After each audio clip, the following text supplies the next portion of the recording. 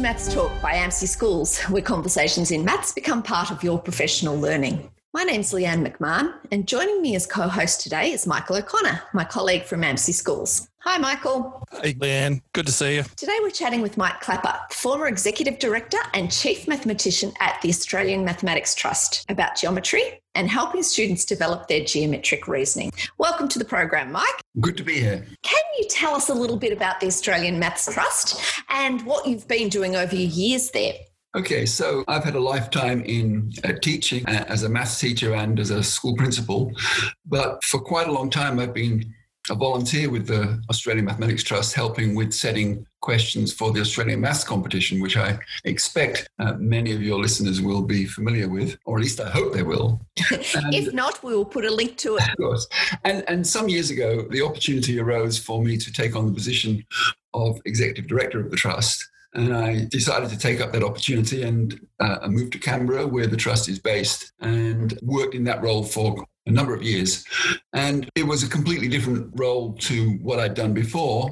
It was still running an organization, but the Maths Trust is responsible for a variety of maths competitions, right up to and including the International Maths Olympiad and the Informatics Olympiad, which, by the way, is happening as we speak. And we also prepare resources for students, and we're trying to encourage students of all levels of ability to engage in problem-solving activities.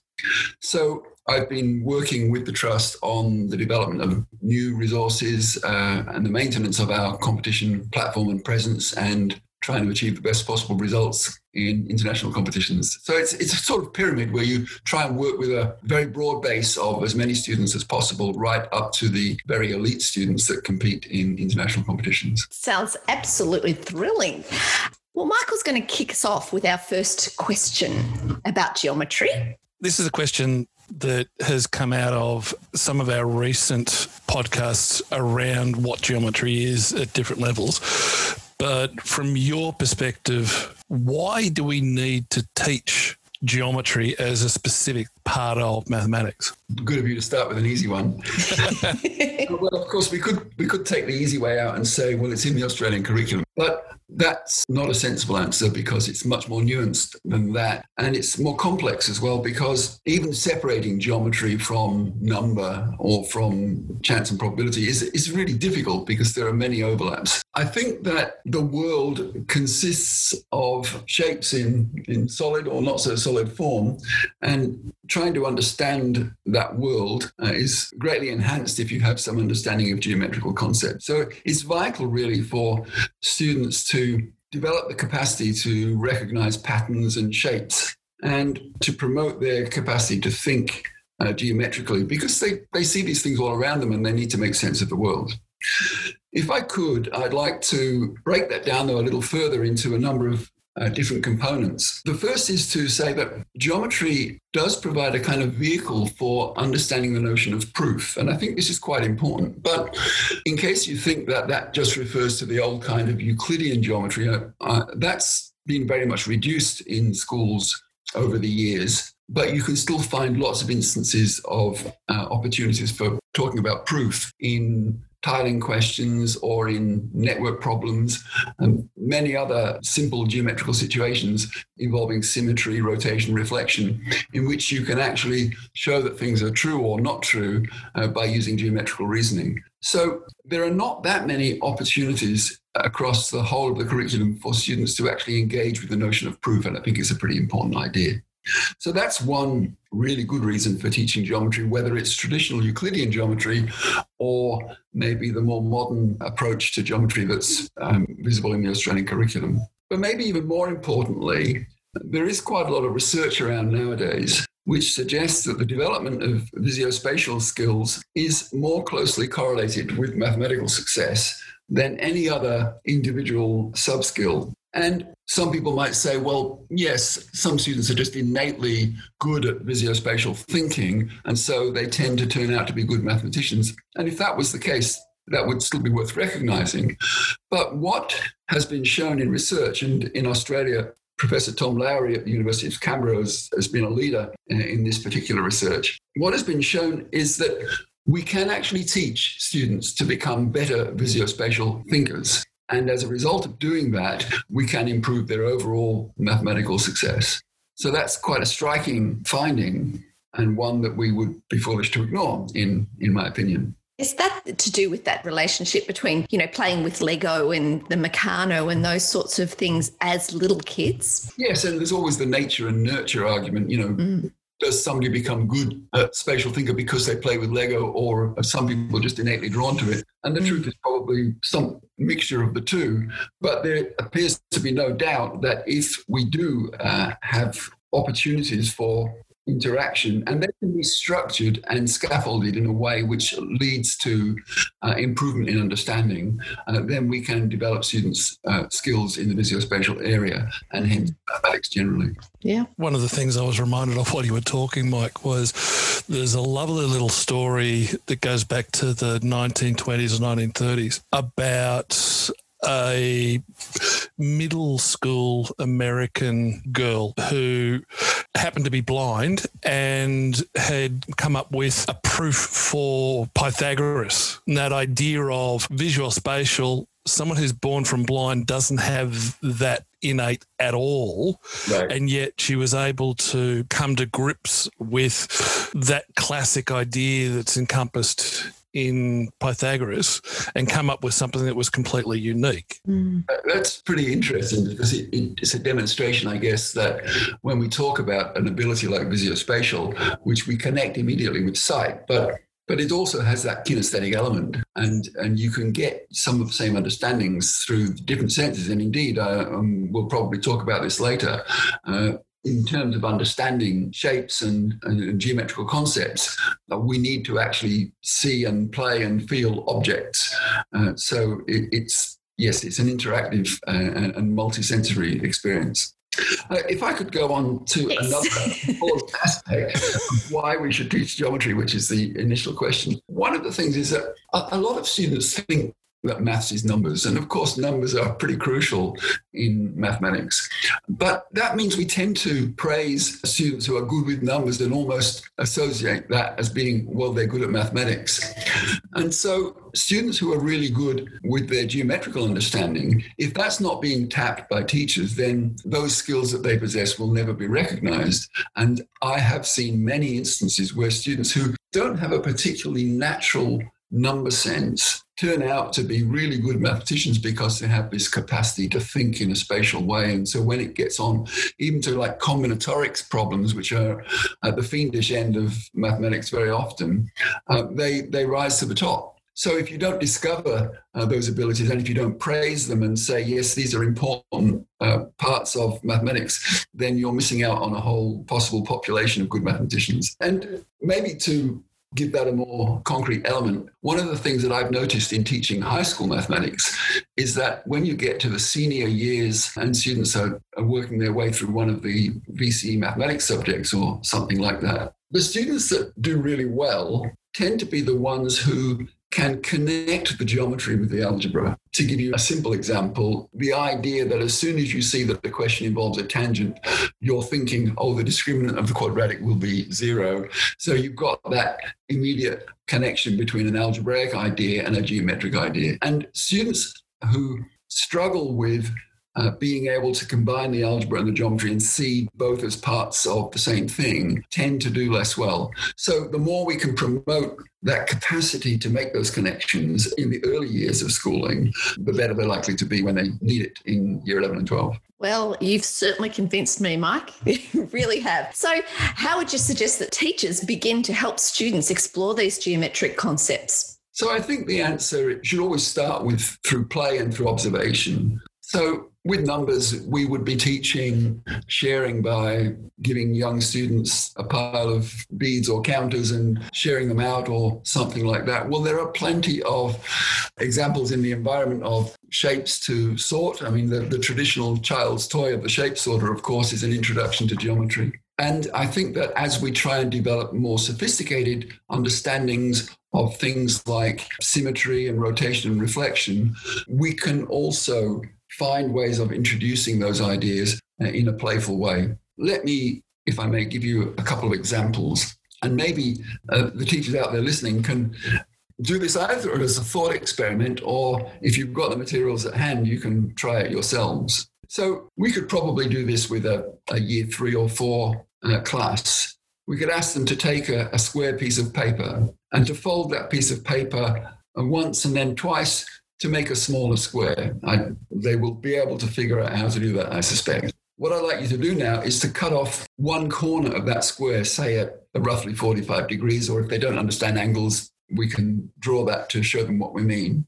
Do you think that the students will be able to predict what that shape will look like when it's unfolded? And of course, if we don't tell them which corner to cut off, there are a number of different ways that it could look. So it's not an easy question. And we set questions like this in the Australian Maths competition, and some students just find them very easy and others find them quite difficult. But of course, if you've actually done it, you have more chance of being able to understand what's happening.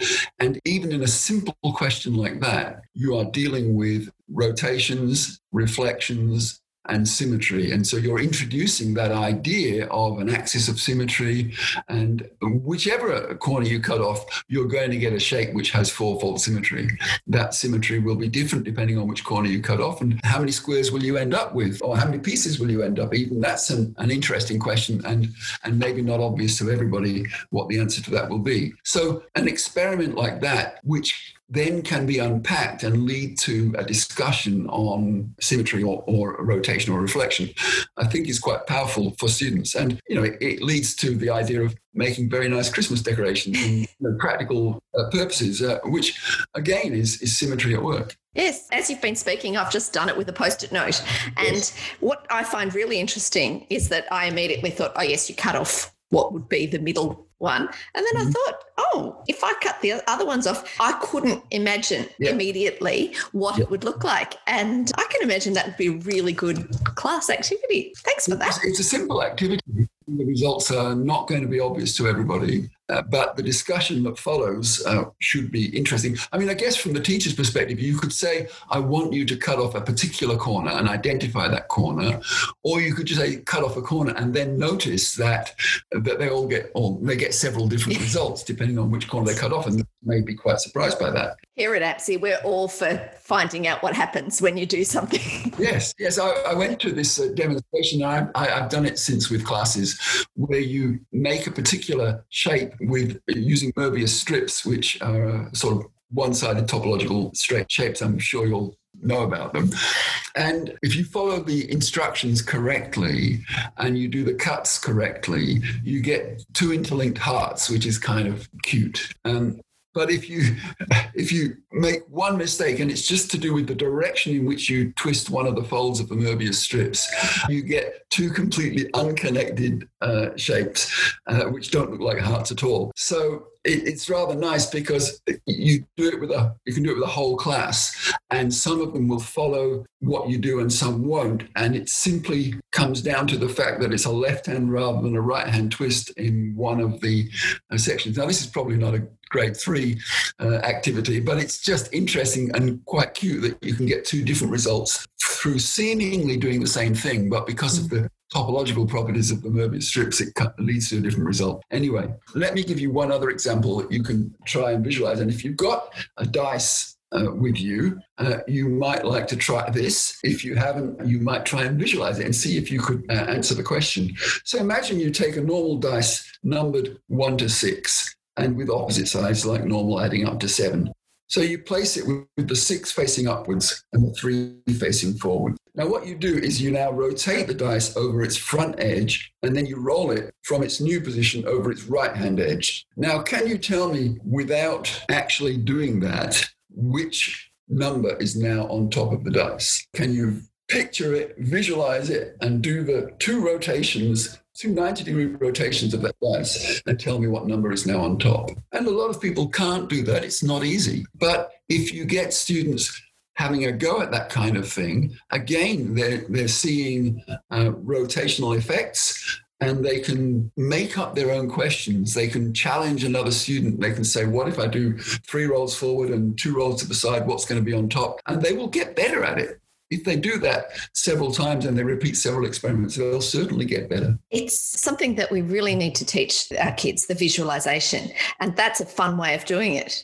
Very challenging too. I was rolling and moving around and I got as far as a 4 somewhere, but then I'd lost it. Well, actually, there's an interesting element to that which I haven't mentioned, and that is that although all conventional dice have opposite sides adding up to 7, that doesn't mean to say that they're all the same. There are actually mirror image dice, and some dice are manufactured which are the mirror image of other dice. So if you do this with one dice, it might be different if you do it with another one, because there are 2 possibilities. It's called the chiracy of the dice. So How to cause chaos in the classroom. yes, you have a set of dice that all have the same orientation. I would be quite happy to do that in a year 9 class, just to promote the conversation. And it comes back to that idea of proof and reasoning and justification. I always find that things like that are great opportunities to help develop not just the thinking, but also the communication. Yeah. Yeah. And the fact that you, Mike, as chief mathematician at the Australian Mathematics Trust, said, that's not the answer I was supposed to get. I need to have the dice in front of me. I think that's fantastic. Oh, be assured, a lot of these geometrical ideas are quite hard to predict, even relatively simple scenarios. But I find that when we're going on holiday, I pack the boot of the car. And, when you do something like packing the boot of a car, you're using geometrical understanding. You're using Pythagoras. My daughter was having a kitchen fitted, and she had one of those big kind of countertops. And when the guys brought it, they said, well, it's not going to fit in your lift. And I said, believe me, it will fit in the lift. I've done the calculations. But they were trying to put it in one way around, and it wouldn't go in the way around they were putting it. And they assured me that it couldn't be done. And I said, well, if you just turn it around this way. So, there are advantages in having some geometrical understanding. And if you can develop that geometrical understanding, people will be better at moving things around and packing the boot of their car and indeed, their cupboards. Packing the boot of my car is my superpower. I used to go camping and I could fit 6 weeks worth of camping equipment, including a tent, microwave, everything into the boot of my car. Yes. There we go. And you're using your geometrical skills in a playful and enjoyable way when you do that. That's right. No one's allowed near the boot of my car, but I'm in charge of that. That brings up a lot of memories for me for when I was in the classroom. And one of the instructions that I think all teachers give to students is draw a diagram. Unfortunately, diagrams are static objects, and to be able to think about, say, the dice that you were talking about and turn it around to different perspectives is a dynamic process. How does that fit in with the primary goal of mathematics in general? Well, I'm going to answer that in 2 parts. I just first want to talk about that sort of static dynamic issue, because now there are a lot of tools that we can use. That means we can actually do geometry in a dynamic way, even on the computer, like tools like GeoGebra, but also some of the games in which you can take a shape and rotate that shape and move it around means that you can employ those skills, and students can develop those skills in a teaching context. So drawing a diagram nowadays could be draw it on screen in a way that it can be rendered 3-dimensionally and then rotated. There's software that allows you to be able to do that. But look, as mathematics teachers, I would say that our fundamental job is to try and teach students how to think. And what do we mean by being able to think? So I don't mean the sort of regurgitative model whereby if you show somebody 10 problems that are pretty much exactly the same and then you set them an 11th problem, they can do it. I mean, they do need to develop skills of that kind, but that's not really what I mean by thinking. I mean being able to solve problems adaptively, because if we can only solve problems that are exactly like the ones that have just been demonstrated to us, we're not really moving very far. And we really need to expose them to lots of different contexts and see that mathematical reasoning can be applied in different ways. And that means we need to encourage a sort of mental flexibility to find ways of dealing with a new problem. I mean, I'm sometimes puzzled by the nature of assessment. And this happens even at university level sometimes, where a maths exam will be just lots of examples that are very similar to the ones that they practiced. And that's not how maths crops up in the real world. When mathematicians in the real world have a problem, or when you want to pack the boot of your car, the things that you want to put in there are probably not exactly the same set of things that you put in there the time before. And so you need to be adaptive in the way that you deal with that problem. So we've got to teach students how to do that. And I think geometrical problems probably more readily than numerical problems give them practice in that kind of adaptive thinking. And one of the things I like is that quite a lot of problems that seem to be algebraic problems can be turned into geometrical problems. So a bit like, say, if we want to find the sum of the numbers from 1 to 100 to go into a sort of classic, famous problem, then of course we can represent that as a triangular number, but we can represent it by a series of squares which we can use to make a rectangle by doubling it up, turning it upside down and doubling it. I'm sure you've all seen that demonstration before. And so we can get a shape which we know the area of, from which we can find the answer to the original problem. And to generalize that a little more, any arithmetic series with positive terms, the formula for the sum of the terms of that series is the same as the trapezium formula for a very good reason. It looks like a trapezium when you represent it geometrically. So I think for students, what I've found is that if you teach students the formula for the sum of an arithmetic progression, they will maybe remember it, then notoriously slippery. But if you show them that the sum of an arithmetic series is actually a trapezium, and they can see why there is a connection between the trapezium area formula and the arithmetic sum formula, then there is a much stronger chance that they will remember it, because there's a strong picture associated with the formula. So I think we can use geometry powerfully to enhance other areas of mathematics as well as being useful in its own right. It's amazing, that powerful nature of geometry to actually show what's going on in algebra. Even the sum of the odd numbers always giving you a square. So you can obviously represent that situation geometrically. And it's really obvious when you see it geometrically, it's really obvious why it works. I could give you many, many examples of the algebra coming together in ways which will aid understanding. I actually, some years ago, was teaching a year 11 specialist maths class, and we got to the stage where we were doing arithmetic series. And at the same time, I had a year 5 enrichment class. And I thought, well, I'm going to teach them arithmetic series as well. But being year 5s, I didn't want to use any algebra, so I did it all by pictures. And being a little mischievous, I decided at the end of this unit that I would set them both the same test. And the year 5s, in many ways, well, they did just as well as the year 11s, because the year 11s, they say to you, just tell us the formula. And they almost become resistant to wanting to learn by pictures, because they've been taught that there's a way in which you're meant to learn, and we need to somehow get over that and get them to think more creatively. But the year 5s, of course, they're not hampered by those sort of years of misteaching that may have occurred in between. And so I just taught them about jumps, which was the jump from one term to the next. And then we had stacking cans in the supermarket to get the sum of the series and so forth. Really, these are not ideas that can't be understood by younger students. Yeah. Some very famous proofs by professional mathematicians have come about because it starts off as a number theory or an algebraic problem. Mm-hmm. They've transformed it into a geometric problem. Mm-hmm. And they've made it a whole lot simpler to conceptualize and then come up with a proof. Indeed. So that idea of swapping from one discipline or area of maths to another has a lot of power in being able to actually arrive at a proof, whereas in its original form, it might just be too difficult. So initially, you need exposure to all got these areas of mathematics. And then whenever you can find nice links between those areas of mathematics, you need to exploit them to the max. The links are such an important part of maths. When it comes to proof, we haven't really talked much about proof, but I've done a lot of tiling proofs with younger students, with year 5 and 6 students.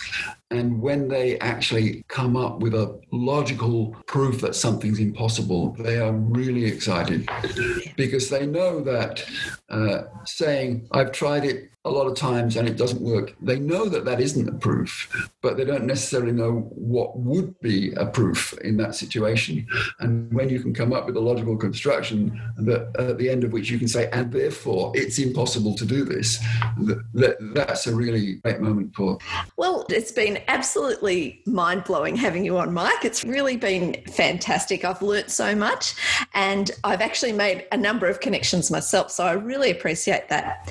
Mike has kindly provided some accompanying episode notes, which will be available to download through our calculate.org.au website, as well as the links to all of the other related resources. Thanks so much for joining us, Mike. It's been absolutely fantastic. Right. Okay, that's great. Thank you. Thank you. You can reach us by email on choosemaths@amsi.org.au. And don't forget to follow us on Twitter @AMSI Schools or on Facebook. And don't forget our weekly Maths Talk Twitter chat at 8 o'clock on Thursday nights, Sydney and Melbourne time. Just look for and follow the hashtag Maths Talk. Thanks for listening, and we'll catch you next time.